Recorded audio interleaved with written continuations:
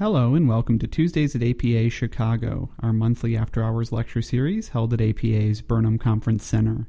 My name is David Morley. I'm a Senior Research Associate at APA and host of Tuesdays at APA Chicago. Information on previous and future presentations is available on APA's website, www.planning.org, under the section called Events. Selected past programs are also available as podcasts, and you can see the APA website for additional details.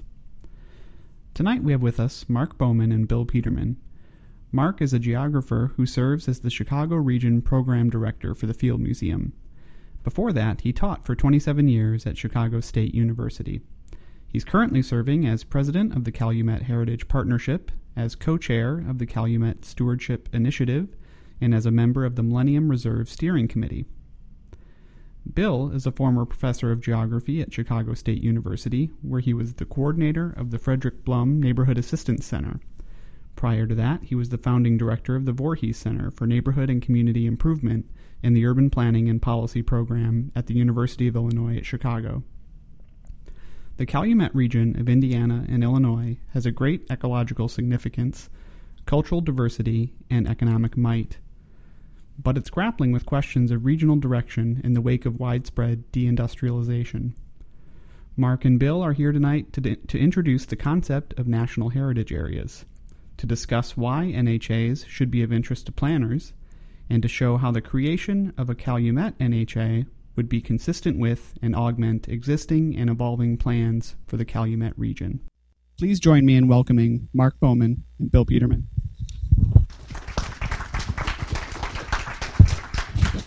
I'm Bill. Mark will take the second half of the program. Thanks, David, very much. I'm glad to be here today. As some of you may know that I do participate from time to time, that I'm a member of the audience, so it feels a little different to be up front today. But I feel at home because I am a charter member of the APA, and before that was actually a member of ASPO, so I go pretty far back. Was actually at the Indianapolis meeting where they voted to become a merged group. I'm going to start and talk a little bit about the background of why we're here, and then turn it over to Mark, who will talk about specifics with regard to National Heritage Area and the Calumet. Let's begin with a couple of questions. First question, which should be obvious, is what is a National Heritage Area? I'm going to talk briefly about that. Mark will then come back to it later. And the second question, which some of you may know but not all, what is and where is the Calumet? National Heritage Areas are not national parks. They do not involve the taking of property. That is, there's no national ownership of the property.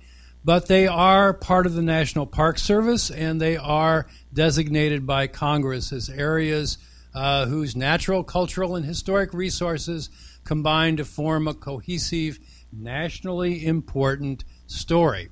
They're managed by public-private partnerships, and they come into being only when there is a grassroots effort or a community effort to have one of them. There are 49 of them in the U.S. right now. The very first one was in 1984, and the very first one was the I&M Canal Corridor here southwest of Chicago. The Calumet region is the area of the bottom end or south end of Lake Michigan, ranging from somewhere up here, which is approximately that I believe Jackson Park, but you could draw the line sort of anywhere you wanted, down along to east of Michigan City. It includes Whiting, East Chicago, and for our purposes, for very important purposes, it includes the Indiana National Dunes, or the Indiana Dunes National Lakeshore, and it includes the town of Pullman, which is somewhere over here, which is to be is currently being considered, or the proposal is being written to make it a National Historic Site. We start the history, or at least the recorded history, obviously there was a lot of history before, but the recorded history of the Calumet begins in about the 1670s when Father Marquette came through along with other French fur traders. Father Marquette, as the story goes, got his calumet. This is his calumet. It's the English pronunciation, like valet is valet in English, and fillet of fish is a fillet of fish, so the calumet is a calumet.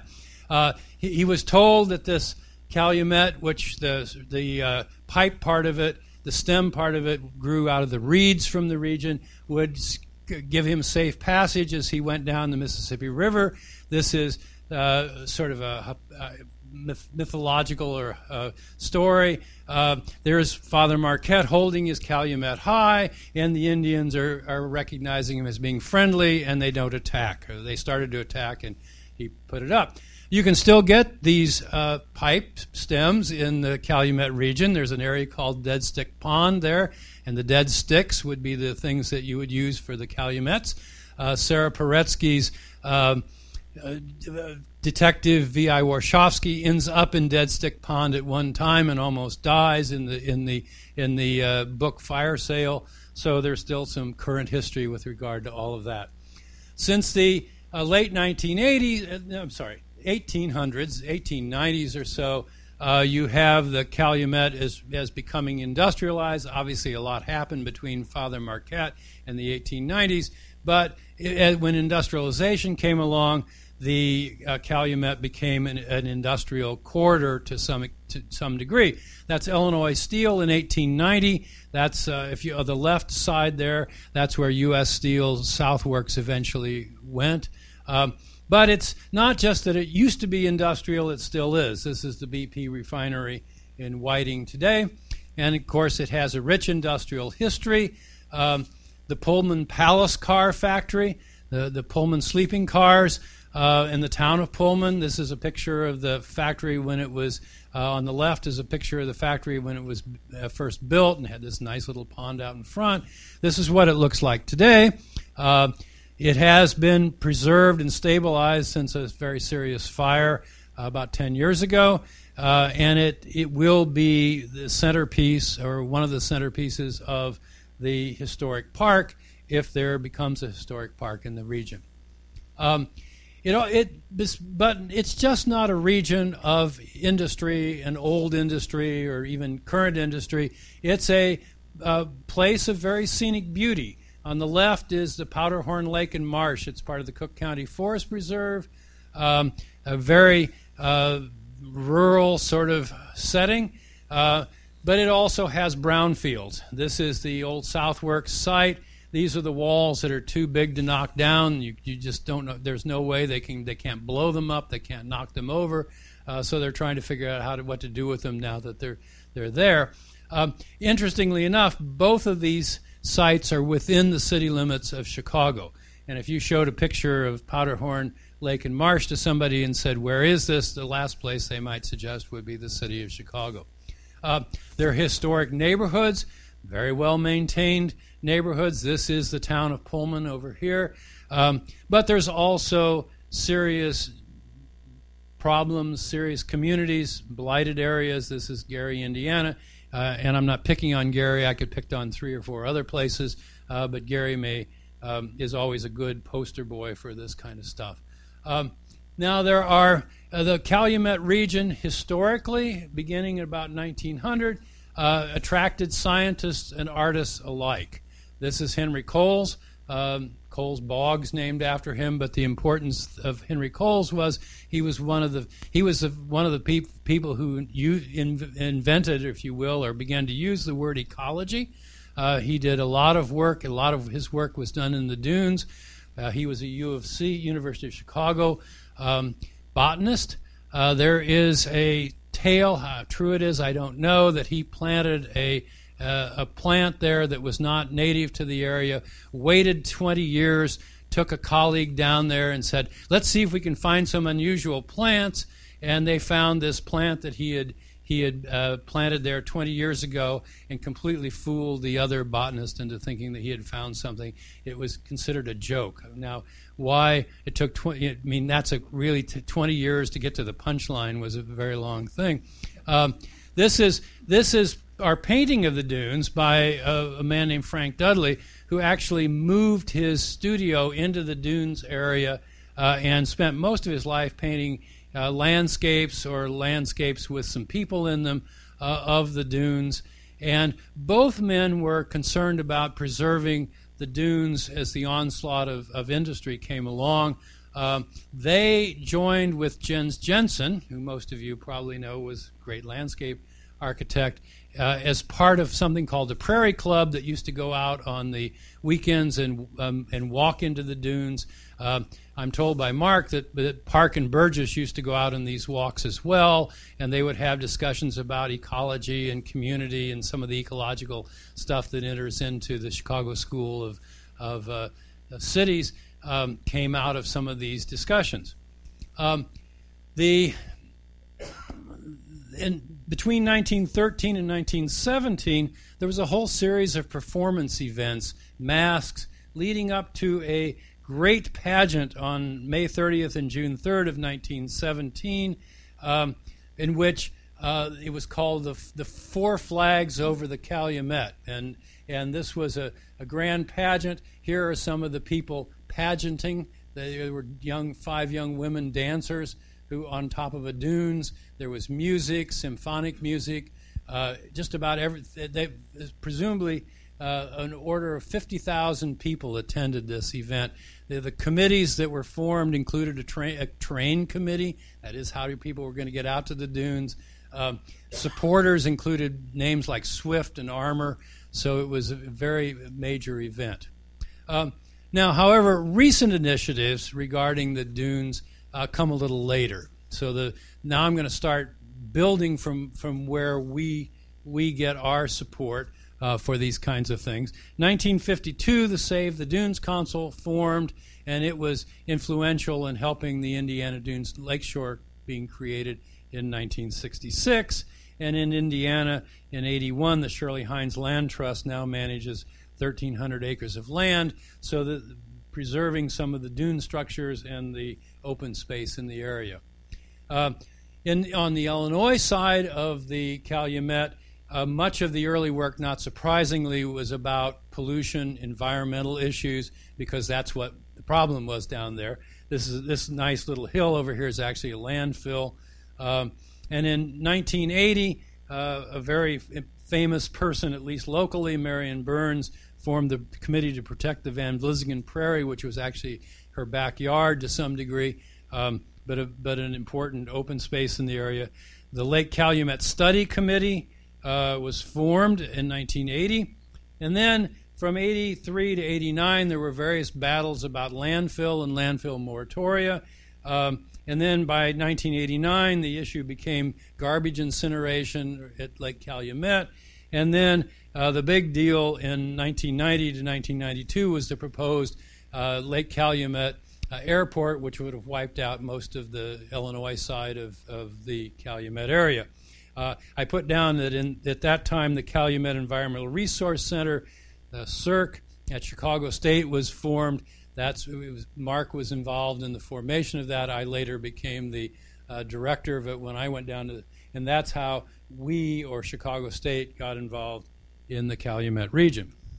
In 1992, UIC geographer Jim Landing proposed the formation of a national ecological park. His idea was that you could merge the industrial area and the ecology of the area and create something that was kind of a unique ecological park. And a year later, a group called the Calumet Ecological Park Association was formed to carry that through. They lobbied the National Park Service, or they lobbied Congress to have National Park Service undertake a feasibility study, and that feasibility study was done in 1998. The Park Service said there's not enough here to create a national park. In any way, we don't really know what an ecological park is, but they did suggest that the area was appropriate to become a national heritage area, and under the notion that heritage areas are for protection and public enjoyment of natural, cultural, and recreational resources in the Calumet region would be possible. The heritage area designation would afford the rare opportunity to revitalize the industrial region and protect natural communities at the same time. and that the National Park Service could, and eventually did, coordinate and provide technical assistance to the community. In 1999, two really key organizations formed, the one that we're related to today, the Calumet Heritage Partnership, which really was formed to move the notion of a heritage partnership forward, and something called the Lake Calumet Ecosystem Partnership, which was part of the Illinois Department of Natural Resources Ecosystem Program. And on the left, we're dealing with environmental issues, and on the right, dealing with sort of heritage issues. I just put this slide in to show that the Lake Calumet Ecosystem Partnership boundaries were essentially those that were adopted by the Millennium Reserve some 20 years later. A bunch of the Calumet partners, the ecosystem partnerships, did a lot of work on the Illinois side. There was a land use plan. There were 3 research summits. The Calumet Stewardship Initiative grew out of that. There was a management strategy, a vision plan for Lake Calumet, and a Calumet Task Force of Chicago Wilderness. The Heritage Partnership got off to a good start and then sort of dwindled away, and eventually the Park Service decided that it wasn't worth continuing providing technical assistance, but it persevered over the years. It's had 14 bi-state heritage conferences. It's currently very much involved with the Steel Heritage Initiative, archiving materials from this place over here, which is the Acme Steel, and it's been the advocate for the creation of a national heritage area. Consistent with this work are some of the work in planning that's being done over on Indiana with the Lakeshore, the Marquette Plan, which has had 3 phases, 205, 208, and 213. 213 is particularly important for the historic area designation because it's looking at the cultural and historic landmarks as it relates to the Marquette Plan. And then there's the Millennium Reserve, which is in the Illinois side, but recognizes that the Calumet is bi-state. All of this action led to a reworking of the notion of the heritage area, and in May of 2013, that is last year, the Calumet Summit was held, and you can read over here, Field Museum, Donnelly Foundation, ArcelorMittal, a number of sponsors of this, and the notion was how are we going to move forward in the Calumet region? I just threw this kind of fuzzy slide in it because Mark Bowman is sitting there talking on the radio, just to show you that he does do things from now to time. One of the important things in the summit, and this is again the map of the Calumet region, it shows the open space and various other things, but the Calumet Summit, the participants in the summit were asked to vote on what they thought was what were game-changing ideas for the Calumet region. And overwhelmingly, the group voted to move forward on a Calumet heritage area. And so that's where in May we leave off, and I'm now going to turn it over to Mark. Is it on? Yes. Thank you, Bill.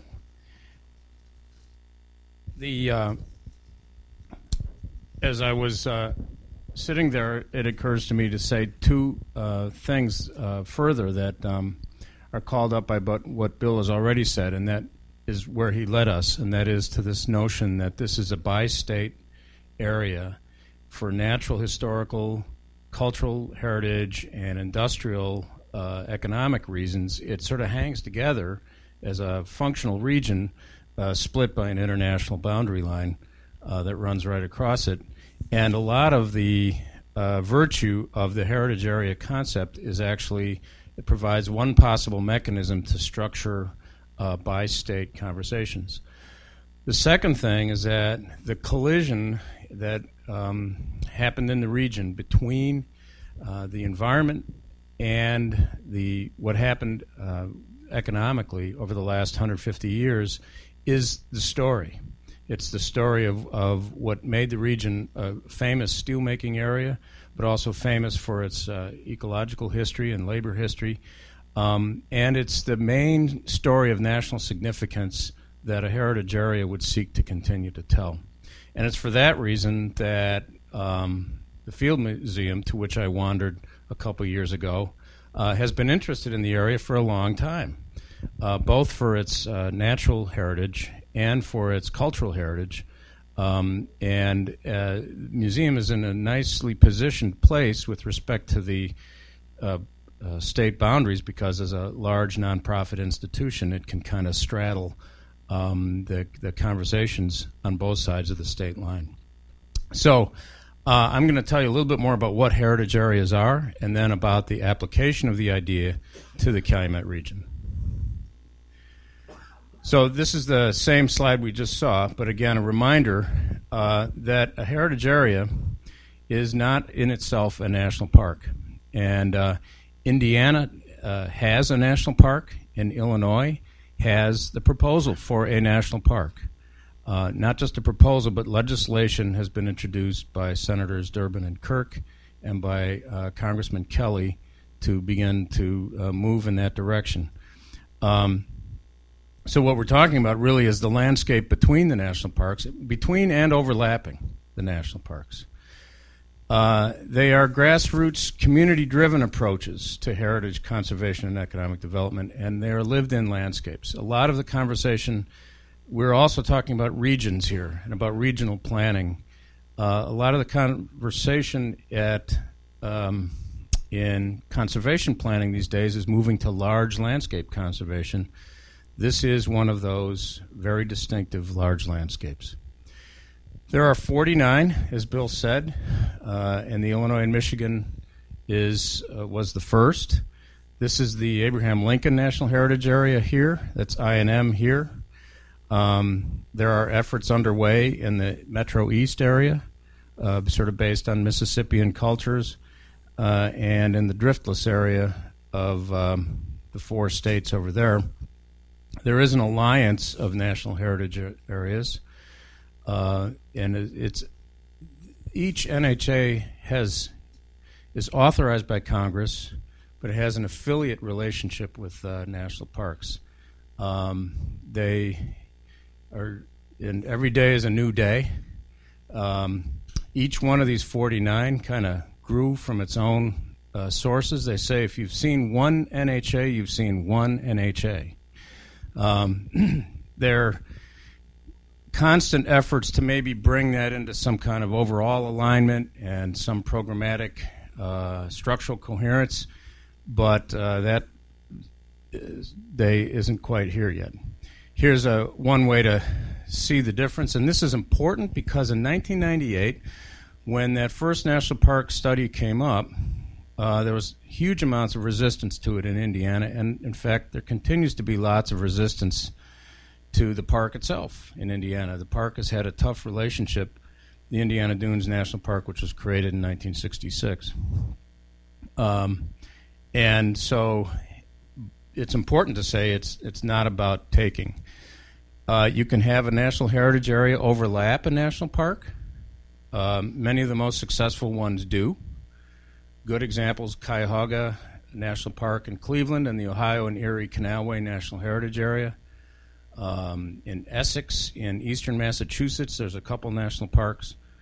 And it's important to say that it's locally managed and really grows from local sources. So it's really not an imposition from above. Just a slight detour to Germany. Some of the this is the Ruhr area, which is sort of Germany's Calumet, which thought of the same sort of landscape park idea. The collision of industry and nature is the main theme of the Ruhr area. And Essen was the European cultural capital in 2010, and a lot of that grew on the history, the technological history especially, of that area. And these are scenes that were, I think these originally popped up in the Garden issue of New York Times Magazine in 2005. This is in Duisburg. Again, here's ore walls like the ones Bill showed at Southworks, but very creative redeployment of these structures.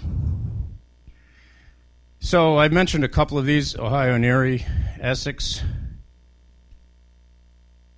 are doing very well. Pittsburgh, Rivers of Steel National Heritage Area, has a lot of similarities, a lot of thematic similarity to the Calumet region with that steelmaking heritage. But even there's not nearly the same emphasis on the ecological value that there is in the Calumet region.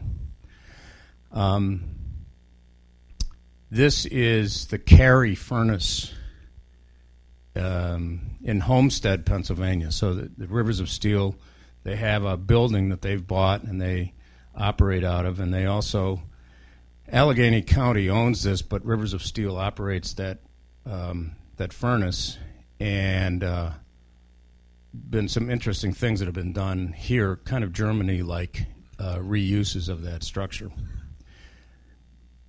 Ohio and Erie, in many ways, is a lot easier to interpret because it's about 140 miles long from Cleveland through Akron and Canton, and it's a canal pathway. So I'd say it's a cleaner interpretation because there's the towpath, the ubiquitous me. There's a railroad now that runs alongside the towpath that you can do cool stuff with, like take your bike on it and then for just a few bucks put your bike on it and get a ride up the path, and then you can ride back the other direction. And then they also have the America's Scenic Byway, very well signed. The wayfinding is really good from downtown Cleveland right here all the way out to south of Canton. So, but why here, and what's unique about this particular place? So, in many ways, it comes back to this sort of, the triple bottom line mantra of modern day community redevelopment and regional redevelopment, but the triple bottom line, which is really expressed in the landscape. There are very distinctive areas of biodiversity that are globally important. There's technologically sublime bridges, landfills, steel mills, refineries, and it's still a vigorous industry. And then, of course, the communities that grew up around it, and all built into this landscape in which they all are mixed to stunning effect. Earlier today, I was looking at the 1998 Park Service resource study, and their point about the national significance of this region is expressed here. It says, based on the region's urban environment, the broad period of significance represented by the resources, and the monumental scale to which people have transformed the natural landscape in response to industrial demands, the Park Service concludes that the cultural resources of the region are significant under its criteria. So that significant is a big word for them in this particular context. It means it could be included as a national park. So it's about the mixture and the collision of these three things and the scale. And the region, as Bill has been pointing out, has been part of thinking for quite a while. This is the work of Alfred Meyer, who was a professor at Valparaiso from 1954. From the 30s through the 50s, he was working on a series of studies of the region that sort of conceptualized the whole place as a natural, historical, and human historical region of coherence. And that's been pursued through this map. So please take one as you leave. It's on the back table there. That kind of gets across the story of it's all of it colliding in one place. That was the insert to the Chicago Wilderness Magazine, the late, great Chicago Wilderness Magazine from spring of 2009. There's the feasibility study that this is just one way in which you could see the globally threatened habitat. Most of it's in the dune and swale topography that, in fact, is between the national park here and Pullman over here. So this is one reason to really zero in on some of these sites. This is actually lifted from the Park Service's resource study. The sorts of things on one particular theme, transportation, that are some of the cultural resources. Some of these things have been the subject of interesting efforts. The Calumet Sag Trail is breaking ground later this summer and will run from Lamont all the way ultimately to the Indiana state line. There have been efforts to make a museum of the interurban South Shore Railroad itself, which is the thing that was part of bringing people out to the dunes back in the day. Some other things. State Line Power Plant just closed, designed by Graham Anderson, Probst, and White, roughly at the same time that they designed the Field Museum. This is probably coming down. The various other things in technology, and then, of course, places like Pullman itself, Marktown, an interesting community in East Chicago, Indiana, another planned industrial community. So the history of planning. And then, of course, labor history. It's very important. Pullman, of course, has made much of this in its bid for the National Historical Park, but some of these other things happened around the edges. Actually, Pullman builds on A. Philip Randolph's organization of the Brotherhood of Sleeping Car Porters as part of its application, but Trumbull Park, very important place for the story of integration in Chicago, or the lack of it. So why now? Let me just do a quick time check. Oh, we're pretty good. So the summit, convened by the Calumet Stewardship Initiative, which called this out as an important priority. The National Parks Conservation Association, a kind of a Friends of the Parks group that can help it plan and raise money for it,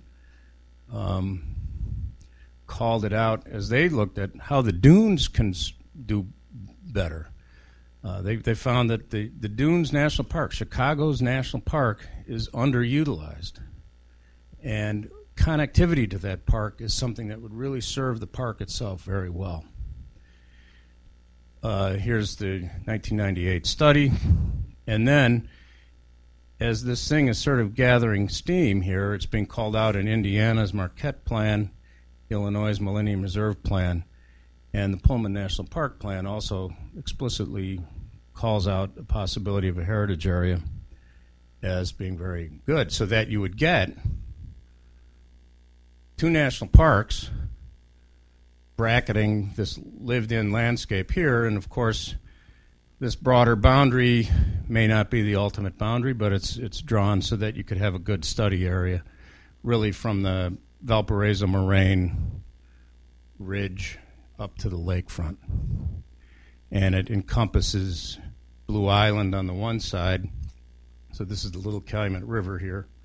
Little Calumet River starts way over here and flows like this. The Wayward River. This is the Calumet River. The Grand Calumet does something like this. Often almost within sight of Lake Michigan, and it just can't quite get there. It's like a nightmare. The rivers actually, literally now, they've been re-engineered so that in places the rivers flow in different directions. So anyway, you can see that the idea would be to frame the national parks with this underlying story. Now, it's not the only effort in the region, and here it is again. Here's the national parks. This is actually, these are units of the national park. There's another one down here. And why is it so fragmented here? Well, this is what started out as Bethlehem Steel, right in the middle of it.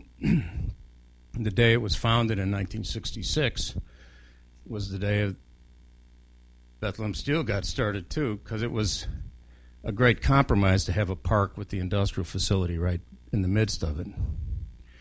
So that's the Indiana Dunes. Here's Pullman. The shading here is the Illinois and Michigan National Heritage National Corridor. Illinois and Michigan in 1984, its original authorization stopped its borders at Harlem Avenue.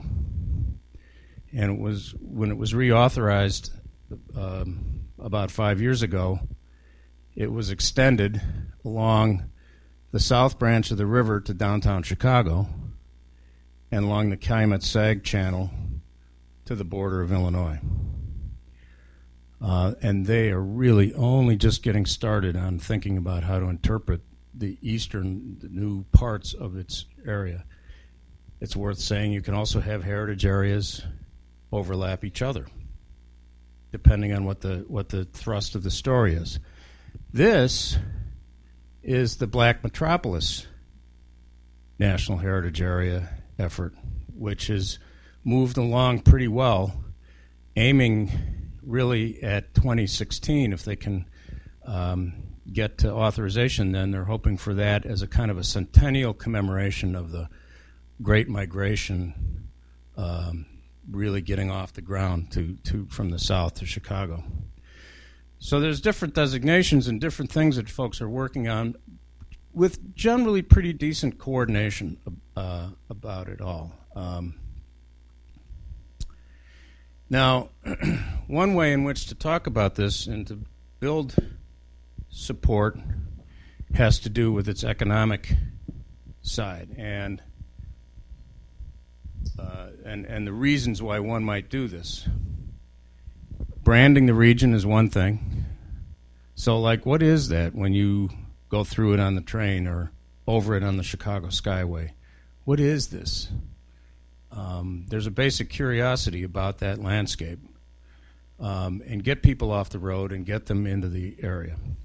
If so, it could potentially stimulate economic development. So the Alliance of National Heritage Areas in 2013 finished a study of the economic impact of national heritage areas. They said nationwide they're contributing about $12 billion annually in economic activity, which is about the level of Starbucks. So that's really high. I mean, and that's caffeinated. And about 148,000 jobs nationally. Some are better and more productive than others. And in fact, the ones that have the interaction with a national park are doing better economically than those that don't. Some cities like Baltimore have a national heritage area and have used it as a springboard to move more properties onto the National Historic Register, about fivefold in the years that Baltimore's been an NHA. Cultivating environmental and cultural preservation. I think telling that story of the interrelated landscape is really important here as the regional actors are realizing what they have as assets at hand. Amidst the industrialization, they also have at hand rare and endangered species, very unusual environments, places that people want to come to. Fostering education and stewardship of natural and cultural resources. And then this is, I think, really a good one here, the potential through the process of planning such a thing, convening this set of bi-state partners in a way where they're not necessarily at each other's throats over smokestacks chasing, but rather are working together on some common vision. So the Calumet Heritage Partnership continues to work on this process, and the partnership is a bi-state entity. It's got incorporated in Indiana with a bi-state board. This annual conference bounces back and forth from Indiana to Illinois, to Indiana to Illinois. For the first 10 years, it was typically on campuses. And among its more successful conferences have been in the last few years when they came off campus, meeting in the Blue Island City Hall and taking a field trip of the Calumet-Sag Channel by canoe and kayak, meeting in the Indiana Dunes Visitor Center and taking a rail journey through the region. Last year, meeting in the Pullman factory building itself in Illinois on a day almost as cold as this one. It's unheated. This coming year in October, late October, this annual event is likely to happen in Whiting, Indiana, hometown of the Rockefellers, who bequeathed a beautiful community center on Whiting. And Whiting, if you look at the walkability scores, is off the charts and comparable with some of the central parts of Chicago. Very interesting environment. And convening conversations on the question of, like, what do artists think of this region?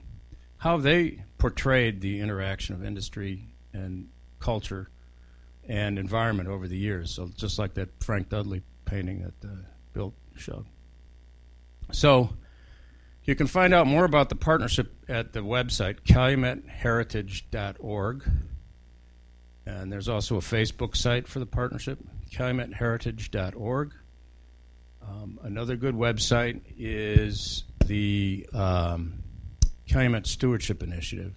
It has an events calendar for the region, so calumethstewardship.org. Oh, that's Blue Island. This is some of the other work that's going forward at the Pullman site. So there's an archive in there, and there's a gathering of some steel artifacts, starting to interpret that.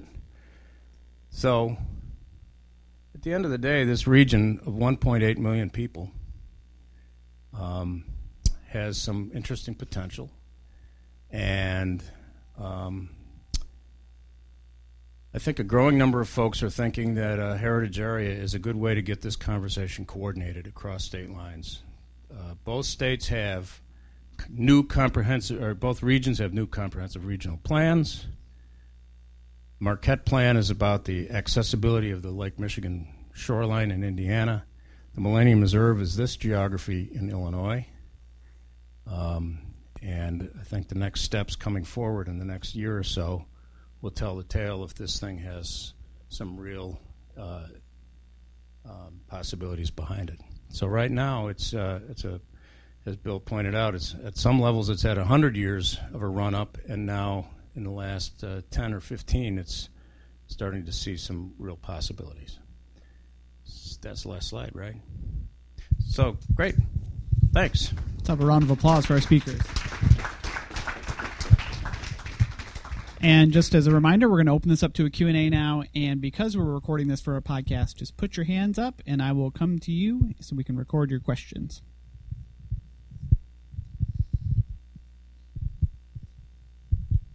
Could you guys talk about the economic development initiatives that have happened in other NHAs that have been more established? Because I guess I'm wondering, how does industrial become a new economic development initiative, or how does new industrial come into an area that you designate as a national heritage area? Because it seems like they would clash. I'm not sure it's about a clash so much as a complementarity. There hasn't been, based on what I know, I don't think they've used it much as a springboard for new industrial development.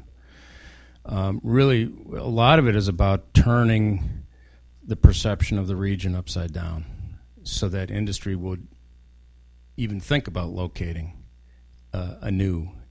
And that has to do with better school systems, better assets for labor force, an infrastructure that works, and a perception that this isn't a dead end. The Rivers of Steel area in Pittsburgh is kind of interesting. The Homestead Works, which was the scene of maybe the other great 19th century labor clash, subject of a a really good recent book called I'll Meet You in Hell, which is about Carnegie and Frick and Pinkerton. The Homestead Works is mostly gone now. There's the one building that the NHA has and a few other scattered structures in what is otherwise a big box mall. And that's the reality in the Monongahela Valley. Some have pointed to maybe Lowell, Massachusetts as one possible way to build forward, with some, getting a university involved in it and housed in it. But you may have seen on here a couple of places where ArcelorMittal has been supportive of this. So Arcelor, which has bought up the remnants of a lot of the American steel industry that is not U.S. Steel. So this used to be Acme Steel, this used to be Inland Steel and LTV, and this used to be Bethlehem Steel, is very interested in this effort because they've made their North American headquarters in Chicago and want their, it's about turning that regional perception upside down for where they are. I'm not sure I answered your question, but that's the best I can do. Mario, you had a question. Oh, there's one. If the National Heritage Area was created here, what would be different about the area in 10 years, in your estimation? I'll start, and Bill can clean up after me. I would say that one of the main things that would be different would be a coordinated wayfinding system across the region.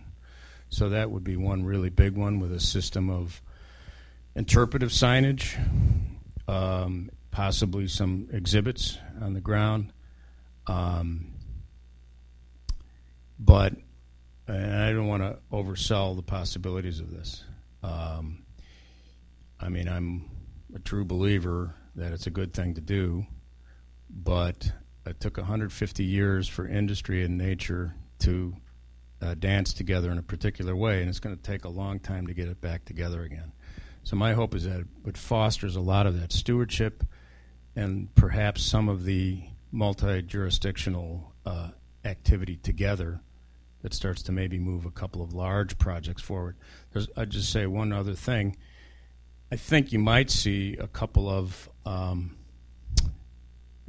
there's talk about figuring out how to do something kind of really bold on the landscape. There's a lot of sanitary landfills in this region. What they do in the Ruhr area in Germany is they top them with huge public art that have become central places where people meet and convene and stuff. Perhaps something like that. I think one other thing which probably would happen, but it'll happen in a more coordinated way, is that there's the CalSag Trail, which will in fact come along here and sort of end up here, will become more of a network of trails throughout the region. And I think while, again, it's not just because there will be a National Heritage Area that will happen, but I think it would facilitate the notion of you're traveling through this region. There would be signage that would tell you about some of the historical things that were there, some of the cultural things. And I think seeing the region as a whole would facilitate people visiting it and using it better. The trails, that's an excellent point. And actually, you don't have to wait as long for a lot of the ones. And again, as Bill points out, you don't need a National Heritage Area for this to happen. But in Hammond, in particular, there's some, and Whiting, there's some really interesting bike trail development. And now there's a movement for some water trails across the region. And this blob here, this is Wolf Lake. That's what you're driving over on the Skyway when you entered the Indiana Toll Road.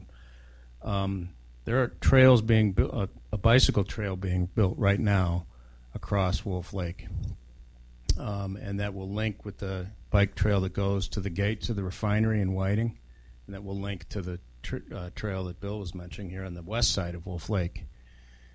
If you've been on Wolf Lake and you kind of go, whoa, where am I? That will be an interesting bicycling experience that you can't get anywhere else in the metropolitan area. Just as if you were to go to Lost Marsh Golf Course and get up high on one of the landfills and take a look around you, the sort of refinery there, communities over there, church steeples, forests over there. It's a really kind of, I think in some ways this is the region where we'll be able to test out some ideas that might work in Metro East and in Cleveland and Detroit and some other similarly deindustrialized landscapes. I think I have a follow-on to this sort of question thematically of what would be the difference potentially 10 years from now if the designation happened.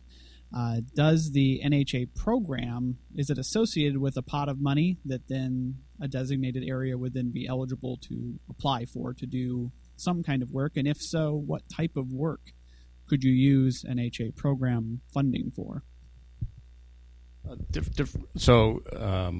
You do get some money to help you do a management plan. And you do see, like the I&M Canal does, a sort of a coordinated set of activities, both coordinated wayfinding, but then also coordinated exhibitry and interpretation across the region, a cultural and arts activity. Rivers of Steel does stuff with local schools that gets them engaged in the work.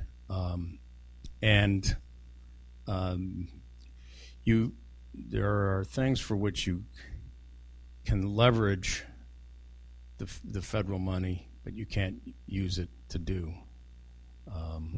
So a lot of people do.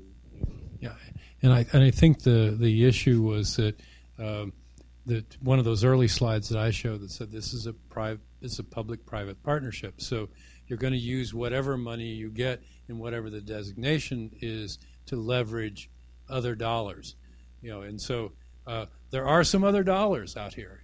ArcelorMittal, USX doesn't seem to have much interest at this point, but they might. And certainly there's foundation money and there's other kinds of money that if you had this and you had some projects that grew out of this, I think you could leverage a fair amount of money into the region that you wouldn't get without the NHA.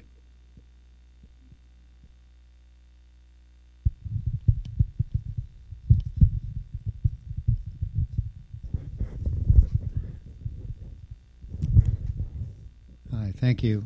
As a son of the Calumet region, it's very interesting to me.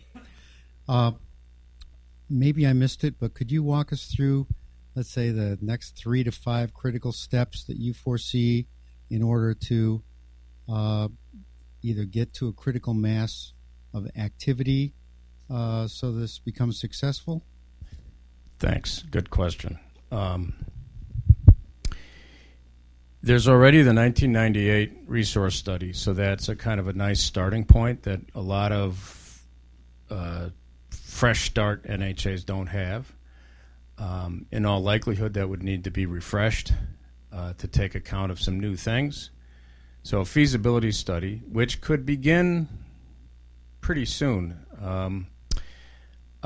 It's important to have the backing of critical local public officials. That is sort of where the phase is right now, gathering that level of support. Because ultimately, the next phase, the next big decision point is when to introduce legislation. Nobody would introduce legislation if they didn't know there was widespread backing. So meanwhile, while that feasibility part is happening, sort of building local support through local actors, the conservation community, for example, Save the Dunes, Shirley Hines Land Trust, other actors who are involved in land conservation are being brought in, and then the local history communities are part of it. So sort of building a little momentum at the grassroots level so that when the time comes, the legislation can be carried. When the legislation is introduced, then it sort of And if it succeeds, then what happens is a management plan is produced, and that can take a few years to do a management plan. Management plan would determine what the ultimate entity would be and its composition as to who would run the thing. In the I&M Canal area, it's the Canal Corridor Association who is the management entity of that area. So I would say things, while it's an effort that is 15 years old, it's still kind of rounding first base in terms of building that broadest possible level of support across the region.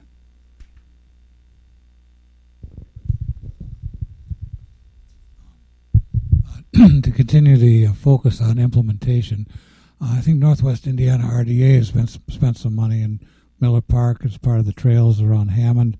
Are you going to be able to coordinate some of that with those expenditures, maybe influence them on the Indiana side? I know on the Illinois side, some of us worked on the successful revitalization effort with Ford Motor and the Supplier Park, and there were contributions came out of that for a nature center and some donations of land, Hegwish March with Norfolk Southern and so on. So there are pots of money on both sides. It'd be interesting to hear if this could tie into some of that. And I guess a related question, one of you, I think, is sitting on the Millennium Park Reserve effort, and I'd like to hear a few comments on where is that going and how does that help or hurt this? Yeah. And it's interesting you say help or hurt, because whenever there's something happening in one state and not in the other, it's a matter of getting things coordinated. So I think ultimately help. The Millennium Reserve Steering Committee, which was sort of created about a year ago this time, prepared a package of projects that the governor could announce, which he will probably do in a few weeks, Governor Quinn. One of those projects would be to offer support for a heritage area as a possible way to bridge the state line gap. There is a number of other things that I think are in the mix that speak to both community, environment, and economy. Some workforce development things, some school-based things, and some nature preserve related things. Not ready to announce that yet, so that's his call. But so that's the thing on the Illinois side, where the committee has been pretty receptive to this idea. On the Indiana side, as Bill pointed out, the Marquette Plan work is got what it's doing now is adding in the historical and cultural piece that wasn't in the first two phases of the Marquette Plan. So that actually makes it not only access to Lake Michigan, but it builds in with the co-leadership of Indiana Landmarks in working on that. So they're talking about later this calendar year or early next year being done with that plan, but they're thinking about this heritage plan as one way that they can move to implement what they come up with as an inventory. The NERPC along with Indiana Landmarks. And Indiana Landmarks, Tiffany Tolbert is on the board of CHP. And I think the point that I was trying to make, maybe I didn't make it well, but that a lot of these initiatives, like the Hegwish Marsh and the Nature Center that may or may never get built, but and the open space land, all feed in to this. And the actors who were involved in that are still actors in the whole process. So it's not just like we came out and said, "Oh, let's do an NHA." You know, it sort of organically grew out of all of these things that have been happening that started out maybe as local little initiatives, but then have blossomed into a more coordinated effort. Mark's been involved in this for 25 years. I came along a little later, about 20 years now, and we've seen this grow from like little pieces of things to a much larger picture, and we're hopeful that this will be, if it's not going to be the thing that solves all the problems, it's just a way of better coordinating things. Yeah, just the question that was asked back there before is, we're looking at 2 states and 5 counties and about 68 local governments and park districts and forest preserve districts and water reclamation districts and levee districts and all that kind of stuff. So, and nobody's building support is going to take a while. RDA has been a major player and has really helped get, like, for example, that Wolf Lake thing is going to be really great. But I think I think when people have seen what came out of that, it's like, that is the coolest bike trail I've ever seen. And Oil City Stadium in Whiting, what a amazing place. And starting to see some of these possibilities, I think in 10 years, maybe, everybody in Chicago will go to Pierogi Fest in Whiting. I think for the sake of time, we'll let that be the final word. Let's have one more round of applause for our speakers. Thank you. On behalf of the American Planning Association, I want to thank Mark Bowman and Bill Peterman for a thought-provoking and informative program on the Calumet National Heritage Area. Thanks also to the many APA staff members who help make this program possible every month. Information on previous and future presentations is available on APA's website, www.planning.org, under the section called Events. I'm David Morley.